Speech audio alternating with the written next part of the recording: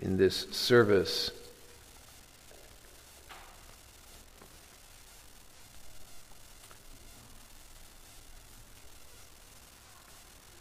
First Timothy 2. First of all, then, I urge that supplications, prayers, intercessions, and thanksgivings be made for all people, for kings and all who are in high positions, that we may lead a peaceful and quiet life, godly and dignified in every way. This is good, and it is pleasing in the sight of God our Savior, who desires all people to be saved and to come to the knowledge of the truth. For there is one God, and there is one mediator between God and men, the man Christ Jesus, who gave himself as a ransom for all, which is the testimony given at the proper time. For this I was appointed a preacher and an apostle. I am telling the truth. I am not lying, a teacher of the Gentiles in faith and in truth.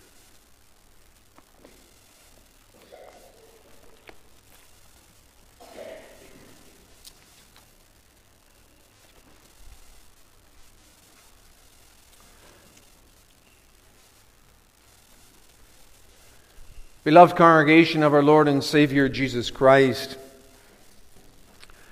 let me begin by asking a question this morning. What do you mostly tend to pray for? Just think of this past week. Let this past week float in front of you for a moment. What did you mostly pray for this past week? I think you would agree with me that it's rather easy for us, isn't it, for our prayers to become, you could say, rather narrow. Let's say you're in a situation of starting a new business. And getting into a new business, getting one off the ground, that can easily just take your life over. And therefore, that tends then also to become the dominant content of our prayers. We have to be careful with that. Or let's say you come into a situation of conflict. Again, it's easy for these situations of conflict to become all-consuming. And therefore also to become, you could say, all-consuming in our prayers.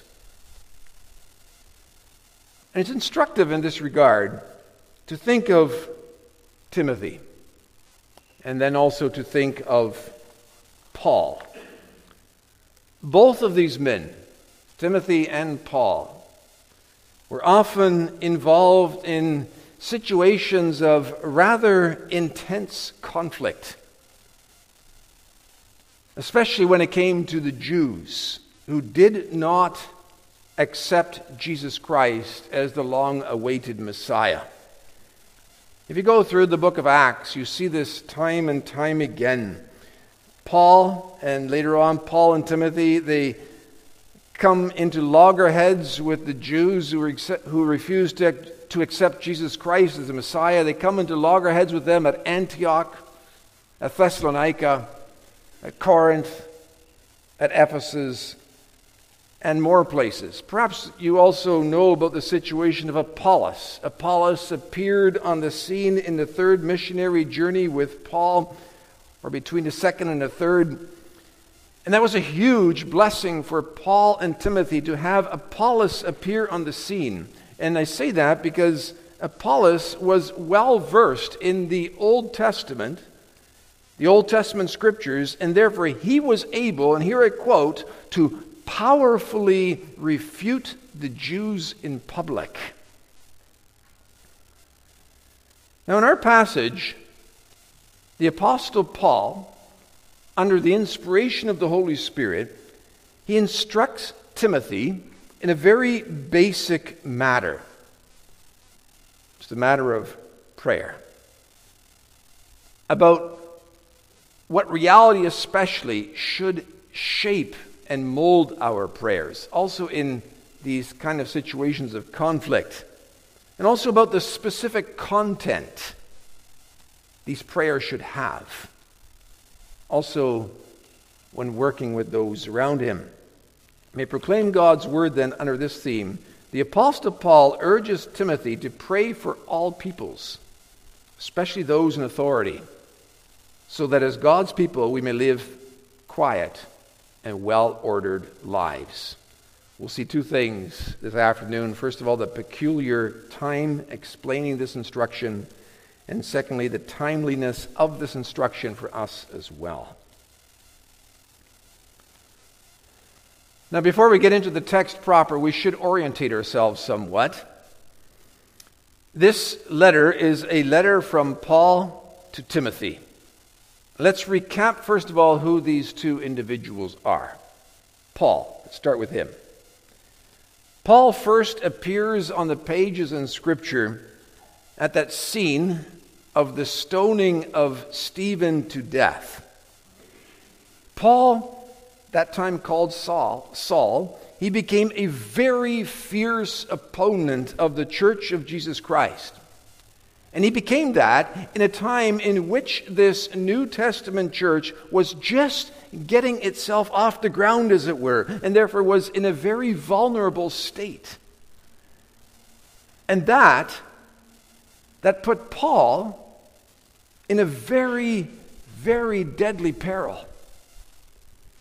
Think about it. It's amazing that our Savior from on high did not just strike Paul down in his wrath. And Paul speaks about this in 1 Timothy 1, just the chapter just before our passage. And Paul does this with a tone of deep amazement and deep gratitude. Formerly I was a blasphemer, says Paul, a persecutor, an insolent opponent. But, and this is what has Paul so excited, but I received mercy. And that reality that even Paul received mercy, that even he was mercied, that always amazed Paul and that always pushed him forward in going on in his work. And our Lord mercied him for his own personal welfare, for his rescue. But our Lord had mercy on him also to specially use Paul in a very special way in his kingdom. Think of what our Lord said to Ananias when he was commanded to go to Paul, the Paul whom he had just struck down with blindness. Ananias, go. For this man is a chosen instrument of mine to carry my name before the Gentiles and kings and the children of Israel. You see, since the time of Abraham, God had restricted his saving kingdom to the nation of Israel. But that was never the way it was intended to stay. That was always intended from the start already to be a temporary matter. God always intended to bless Abraham so that Abraham in turn would become a blessing to all nations. And because of what happened then, Paul ended up changing radically. He went from the persecutor of the church to the apostle to the Gentiles. Literally, he became a teacher to the nations. Now, that doesn't mean that Paul therefore ignored the Jews. Not at all. In his travels, you can read about them in the book of Acts. Paul, each time again, always went to the Jews first. And at the same time, he always made clear to the Jews each time again, I also have to go to the Gentiles. And that was something. I always have to go to the Gentiles. That was something that really irritated the Jews who did not accept Jesus Christ as the great Messiah. And because of this, Paul became someone whom these Jews hated. In a way, it's very remarkable if you think about it. These Jews, what they did, they held to the Old Testament scriptures. And so did Paul. They both did. But whereas Paul rightly saw and accepted how the Old Testament testified to Jesus of Nazareth as the long-awaited Messiah, many Jews refused to accept that. They could not accept how the Messiah had to suffer. This aspect that the Messiah had to suffer, that was a stumbling block to them. They couldn't get their heads wrapped around that. And then, to add insult to injury, Paul had the audacity to say that since they rejected the Messiah, now God would gather in his people from all nations. Just think of what happened when Paul was arrested in Jerusalem at the end of his third missionary journey. That's why we read from where we read.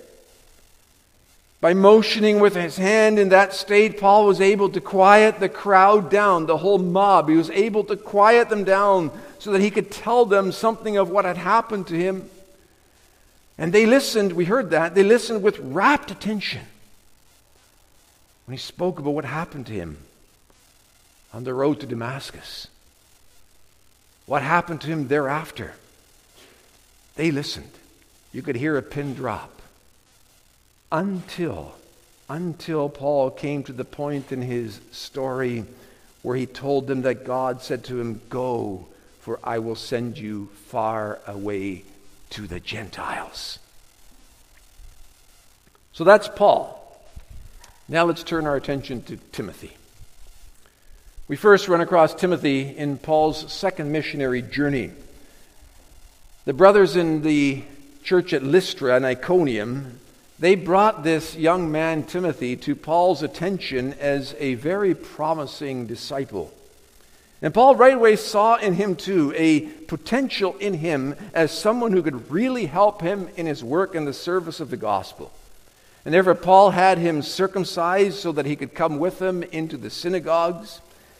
And more than that, he had this man called into the ministry, ordained.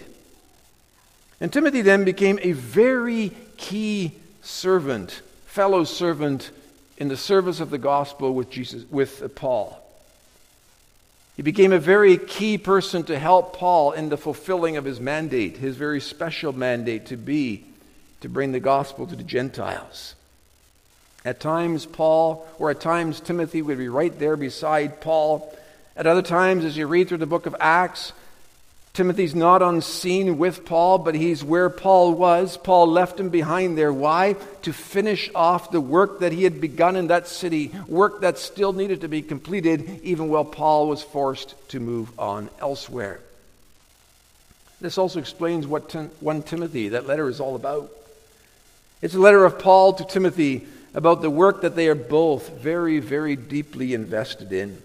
1 Timothy 1 verse 3, "As I urged you when I was going to Macedonia, remain at Ephesus so that you may charge certain persons not to teach any different doctrine." And Paul sends this letter to Timothy to instruct him in his work, to encourage him in his work, to give him directions in how to tackle certain issues that have risen, particularly now in the church at Ephesus. In the first chapter, Paul recounts how he himself came into this work. And then in verse 18, he gives Timothy this very basic, this very general charge. "This charge I entrust to you, Timothy, my child, in accordance with the prophecies previously made about you, that by them you may wage the good warfare." And then in our passage, Paul begins, you could say, to particularize this charge. And he starts with first things first. Timothy, wage the good warfare. And now let me get into more detail, more specifics about how you should go about this. How should Timothy start every day again? I could ask, how should we, as co-workers of God today too, how should we start every day again?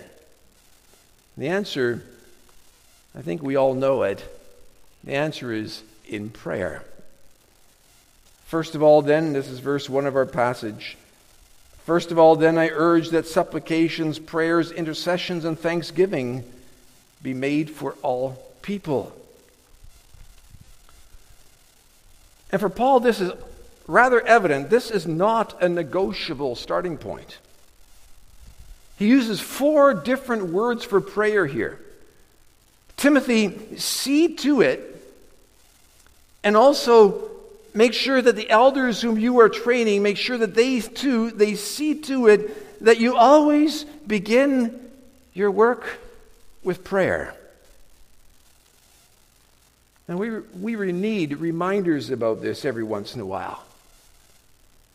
But this ought not surprise us, especially if we've been in the faith for a long time. Think of the Catechism, that summarization of Scripture. What does the Catechism call prayer? It calls prayer the most important part of our thankfulness. It underlines, the Catechism again, we should not expect any blessing whatsoever. We should not expect any blessings on our work apart from prayer. We should always start with prayer. But Paul does not just charge Timothy generally to pray.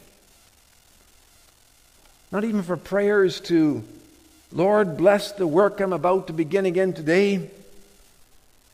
Rather, he charges Timothy that prayers be made for all people. Not just for some people, but for all people. Why? Well, the answer is found in verses 3 and 4. This is good, and it's pleasing in the sight of God our Savior, who desires all people to be saved and to come to the knowledge of the truth. Now, we should not misunderstand this. Is it true that God wants every single individual in this world to be saved? And that we should therefore pray that for every single individual? No, that's not what God wants. True, our God, we need to be clear on this, our God does not take delight in the death of the wicked. But consider how our Savior himself prays the high priestly prayer in John 17. He prays to the Father, I am praying for them, that means his disciples. I am not praying for the world, but for those whom you have given me, for they are yours. So that's not Paul's point. Paul's point rather here is this. In his saving work, in the saving work of God, all peoples are included. Not just Jews, but also Greeks. Not just Greeks, but also Persians. Not just Persians, but also Asians, even Americans, even Canadians. And Timothy, given that very basic reality, Timothy, pray for all people. Now, why does Paul at this point bring this to the fore? And he does so because of the time. With the time of the long-awaited Messiah having finally come into this world, it's now also time for the gospel, the good news of what he has done. It's time for that to break out beyond the borders of Israel. It's time for that to go to every nation, to every family, to every people group, to every tribe. As we already noted, the Jews had a very difficult time coming to grips with this reality. And that would have come across also in their prayers. But Paul, a man filled with the Spirit of our Savior, Paul is very passionate about this. Not to rub it in their face. No, not at all. He's very passionate about this. Timothy, keep this reality about our God and what he intends to do. Keep this reality in your mind from the very start. Even in your opening prayers, in your beginning prayers, Timothy, pray for all people. Don't pray just for the Jews. And no, Timothy, this is not a betrayal of the ancient faith. It's not a betrayal of the Old Testament. Contrary to what our Jewish opponents often say to us, this is not a betrayal of Abraham. This is not a betrayal of Moses or of David or of any of the prophets. Neither is this in any way a betrayal of the God of our fathers. Rather, verse 3 and 4, this is pleasing in the sight of God, our Savior. What does God want? What has God always wanted? The answer is the salvation of all people. When all is said and done, what will we see? Well, the Apostle John, he sees the answer to this question ahead of time. In Revelation 7, verse 9, John reports what he sees there. He says, after this I looked, and behold, a great multitude that no one could number, from every nation, from all tribes and peoples and languages. A crowd standing before the throne of the Lamb, clothed in white, with palm branches in their hands, crying out in a loud voice, salvation belongs to our God, who sits on the throne, and to the Lamb. Timothy, this even fits with who our God is. And Paul here highlights a very central tenet of Judaism, a tenet that is 100% true. God's people, they have always confessed, the Lord our God is one. Deuteronomy 6 verse 4. That's the first text Israelite children learned. There is no other God. He alone is God. He is sovereign. He made everything. He made everyone. He upholds it all. And what has this one and only God done? He has come into this world with salvation. He has opened up a way of salvation. He has provided a mediator between God and man. Whether that man happens to be Greek or Italian or Canadian or Jew. A mediator who has given himself as a ransom for all, not just for Jews, but for all. Jesus Christ is the Savior, not just of Jews, but of the world.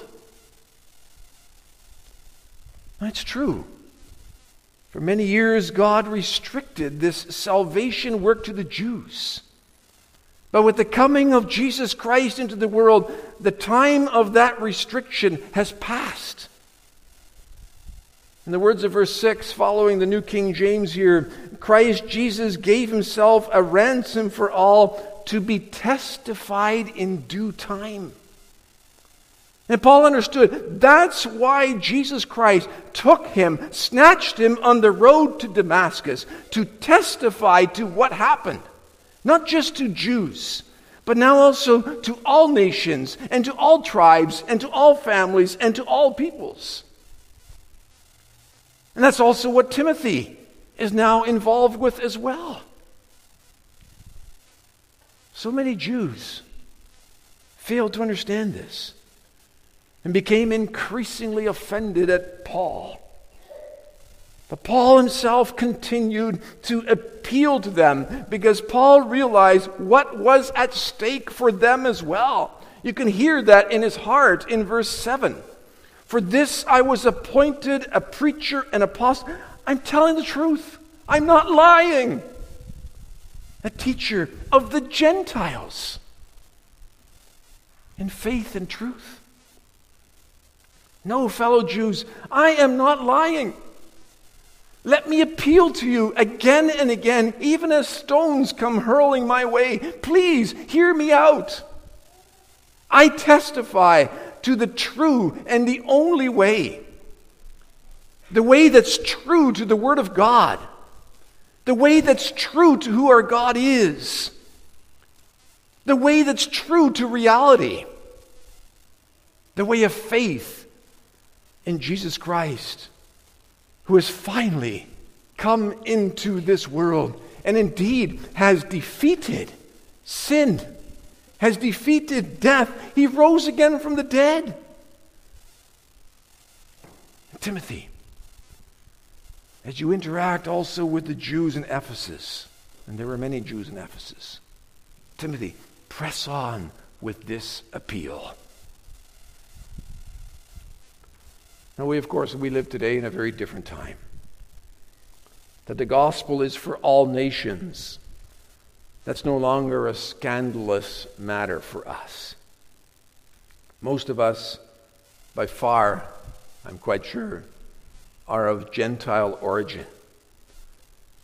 And we do not have to deal today with a Jewish backlash, a very powerful backlash like Paul and Timothy had to deal with in their time. And yet, in the grand scheme of matters, we live in the same time. We live in the time of the gospel going out to all nations, to all tribes, to all families, to all social classes.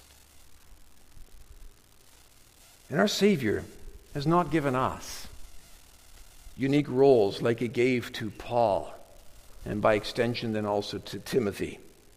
At the same time, we are also called to be co-workers with our Savior in his reaching out to all nations and to all tribes, particularly in this last phase of God's redemptive work in this world.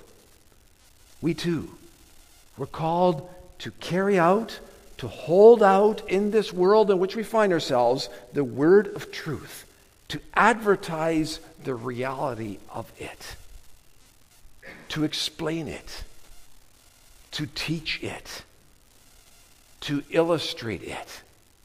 And we're called to do that to all. And this gives the words of Paul a very modern relevance, and that's our second point.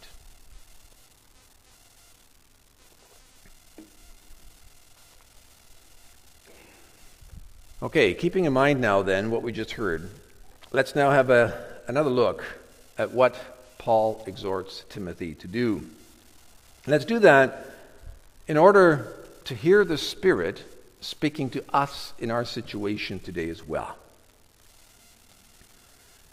Now, just as Timothy, though not as special evangelists working for Paul, just as Timothy, we too are called to wage the good warfare, holding fast, holding faith, and a good conscience. In other words, we're called to fight the good fight in everything we do. So where should we start? Where should we start every day again? This is not just a Sunday task. This is a 7-day-a-week task. Where should we start in every venture again? Where should we start in every new church program again? Where should we start as parents or as teachers of God's Word? What about as tradesmen or as students? Well, the answer is quite clear. We should start in prayer. And not just in prayer for what we do, but in prayer for all people. And the point here is not so much every single individual in this whole wide world, but for all with whom we might interact and rub shoulders, regardless of their nationality, regardless of their ethnicity, regardless of their social status. For just think, does not our God want to save people from every tribe and nation and race? And Paul uses no less than 4 different words here. Praying for all people, we should pray prayers of supplication and entreaties, that these people might receive specific help, like, let's say, calmness in a very tense circumstance in their family, or comfort in dealing with loss. And then also prayers of intercession. Even though they might not worship God, we should intercede for them. And we should do that in light of specific hardships that we know they're going through, or specific struggles, or in light of dangers that they have to face. And Paul speaks of prayers of thanksgiving. We should thank the Lord when He gives these people whom we run across every day again a child, or let's say a better home, or needed health care. That's fundamentally important for them. But it's fundamentally important also for us to foster within us a right approach, to foster within us a zeal for them to come to faith. Is that not the all-important matter of our day? There's a real urgency here, even more so today than in the days of Paul and Timothy. For the reality is, God, our God alone is one. The one and only mediator for all people has come. And He is coming again. It's striking then how Paul, having said these very astounding words, Paul in very quick order moves from praying for all peoples to praying for kings and all who are in high position. In other words, for all those whom our God has put in positions of authority over us. And here too, Paul uses and speaks the word all. In other words, the current emperor, but also all other officials. In our context today, for federal authorities, for provincial authorities, for municipal authorities, for Prime Minister Trudeau, for Premier Eby, for MPs, for MLAs, for judges, for police officers. It says, Paul, pray for their welfare. And it's instructive to note that one of the emperors of that time was no one less than Nero, a wicked, a cruel emperor responsible for the death of many, many believers. But that doesn't detract Paul from this point. Why? Why is Paul not distracted here especially? Well, the answer is, Paul, as we've seen already, he has a wide vision. We are in the world of the one God, and we are in the days of the gospel going to the ends of the earth. That's important for us to keep in mind in our day as well. Especially, it's important to keep that in mind, especially when we have trouble praying for certain rulers with whom we are very much at odds. Just think, how great is such a ruler, whoever that might be? How great is such a ruler compared to our God, the one God? And notice how Paul goes on. Why should we pray for those in authority over us? Should we pray so that they should come to faith? Well, that would be wonderful. And to pray that is indeed very fitting. We can pray that for Prime Minister Trudeau. Would it not be wonderful if he came to the faith? But notice how Paul answers that question.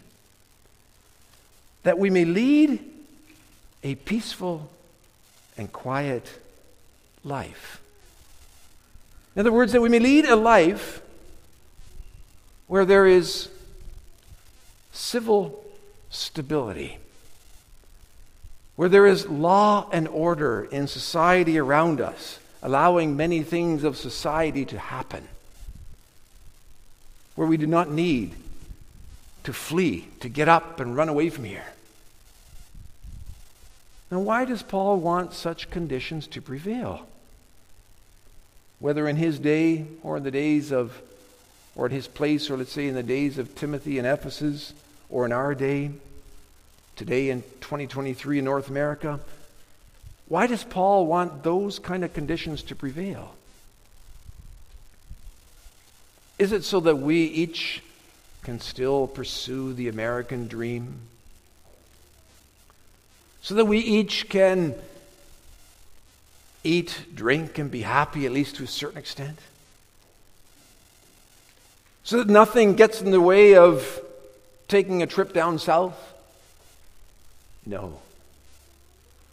Rather, that we may lead a peaceful and quiet life, and then it comes, godly and dignified in every way. A godly life. That's a life in living fellowship with God.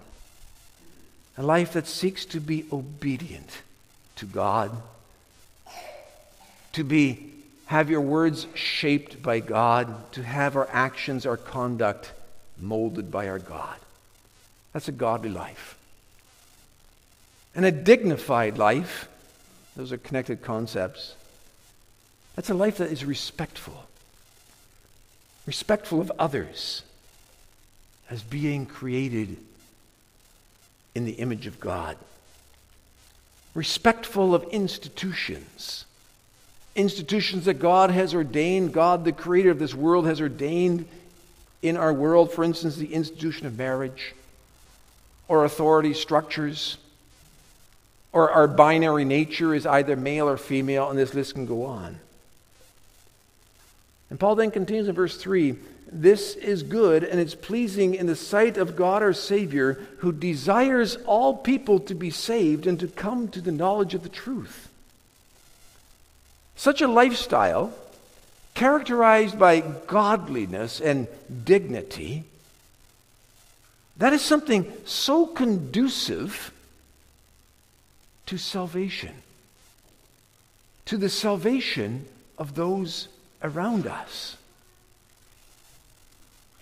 And is that not the thing that counts so much, especially in our day?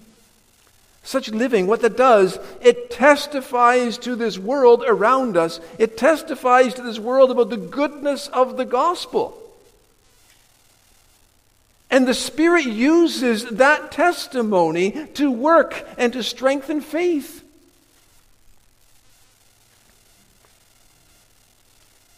In a recent senior catechism class, we recently noted how our God uses civil authorities, even those who are far from godly. God uses civil authorities today to restrain so much evil, to hold so much evil in check that would otherwise just break loose in our society. But Paul here, what he does, he takes this one step further. A stable civil setting not only restrains evil, it does that, and that's important, but it also provides a venue for us as God's fellow workers in this world, not only to preach the gospel, but also to illustrate the gospel and to live it in our marriages, in our families, in our business dealings, in our workplaces, to illustrate online. And as such, in this way, to promote the one and only gospel of Jesus Christ. Living godly and dignified lives, whether young or old, whether married or unmarried, is so important for the gospel in this world. For the saving cause of our Savior also in our society. There is nothing that supports and that corroborates the preaching and evangelism more. There's nothing that supports and corroborates that more than godly living. Practical, godly living, tasted and experienced by those around us. There's nothing more powerful than godly marriage, where husbands reflect the love of Christ, and where the wife reflects the devotion of the church.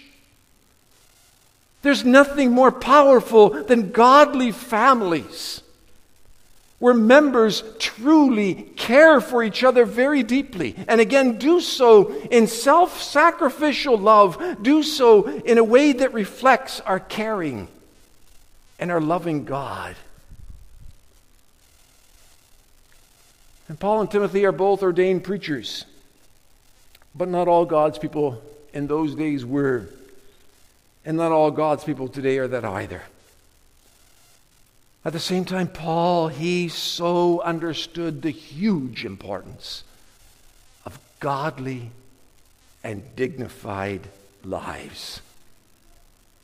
As also our catechism puts it in Lord's Day 32, by our godly walk, we may win our neighbors for Christ. And that especially explains why we should pray for our civil authorities and why we should pray for a civil setting that is quiet, that is conducive for living and functioning as lights shining also in this world and also in our culture. Beloved, hear Paul encouraging Timothy to ever start his work with prayer. To pray for all, knowing the comprehensive salvation plans of our God and Savior, our Savior who has ascended into heaven. Hear Paul encouraging Timothy to pray especially for those in authority over us, that we may live quiet and well-ordered lives in godliness, in dignity. And to pray then that our godliness may grow and may blossom. Our godliness as individuals, our godliness as church. And that in this way, we in our day too, in our corner of life, in our corner of history as well, that we may serve powerfully for the advancing of the cause of our Lord. That means everything for us today too. That is our only hope in this world, especially now in these last days of redemptive history, especially given what our God has done also for each and every one of us. Truly, that is the up-to-date starting point for us to live in our society, in our culture, especially in our time, in each and every situation again. Amen.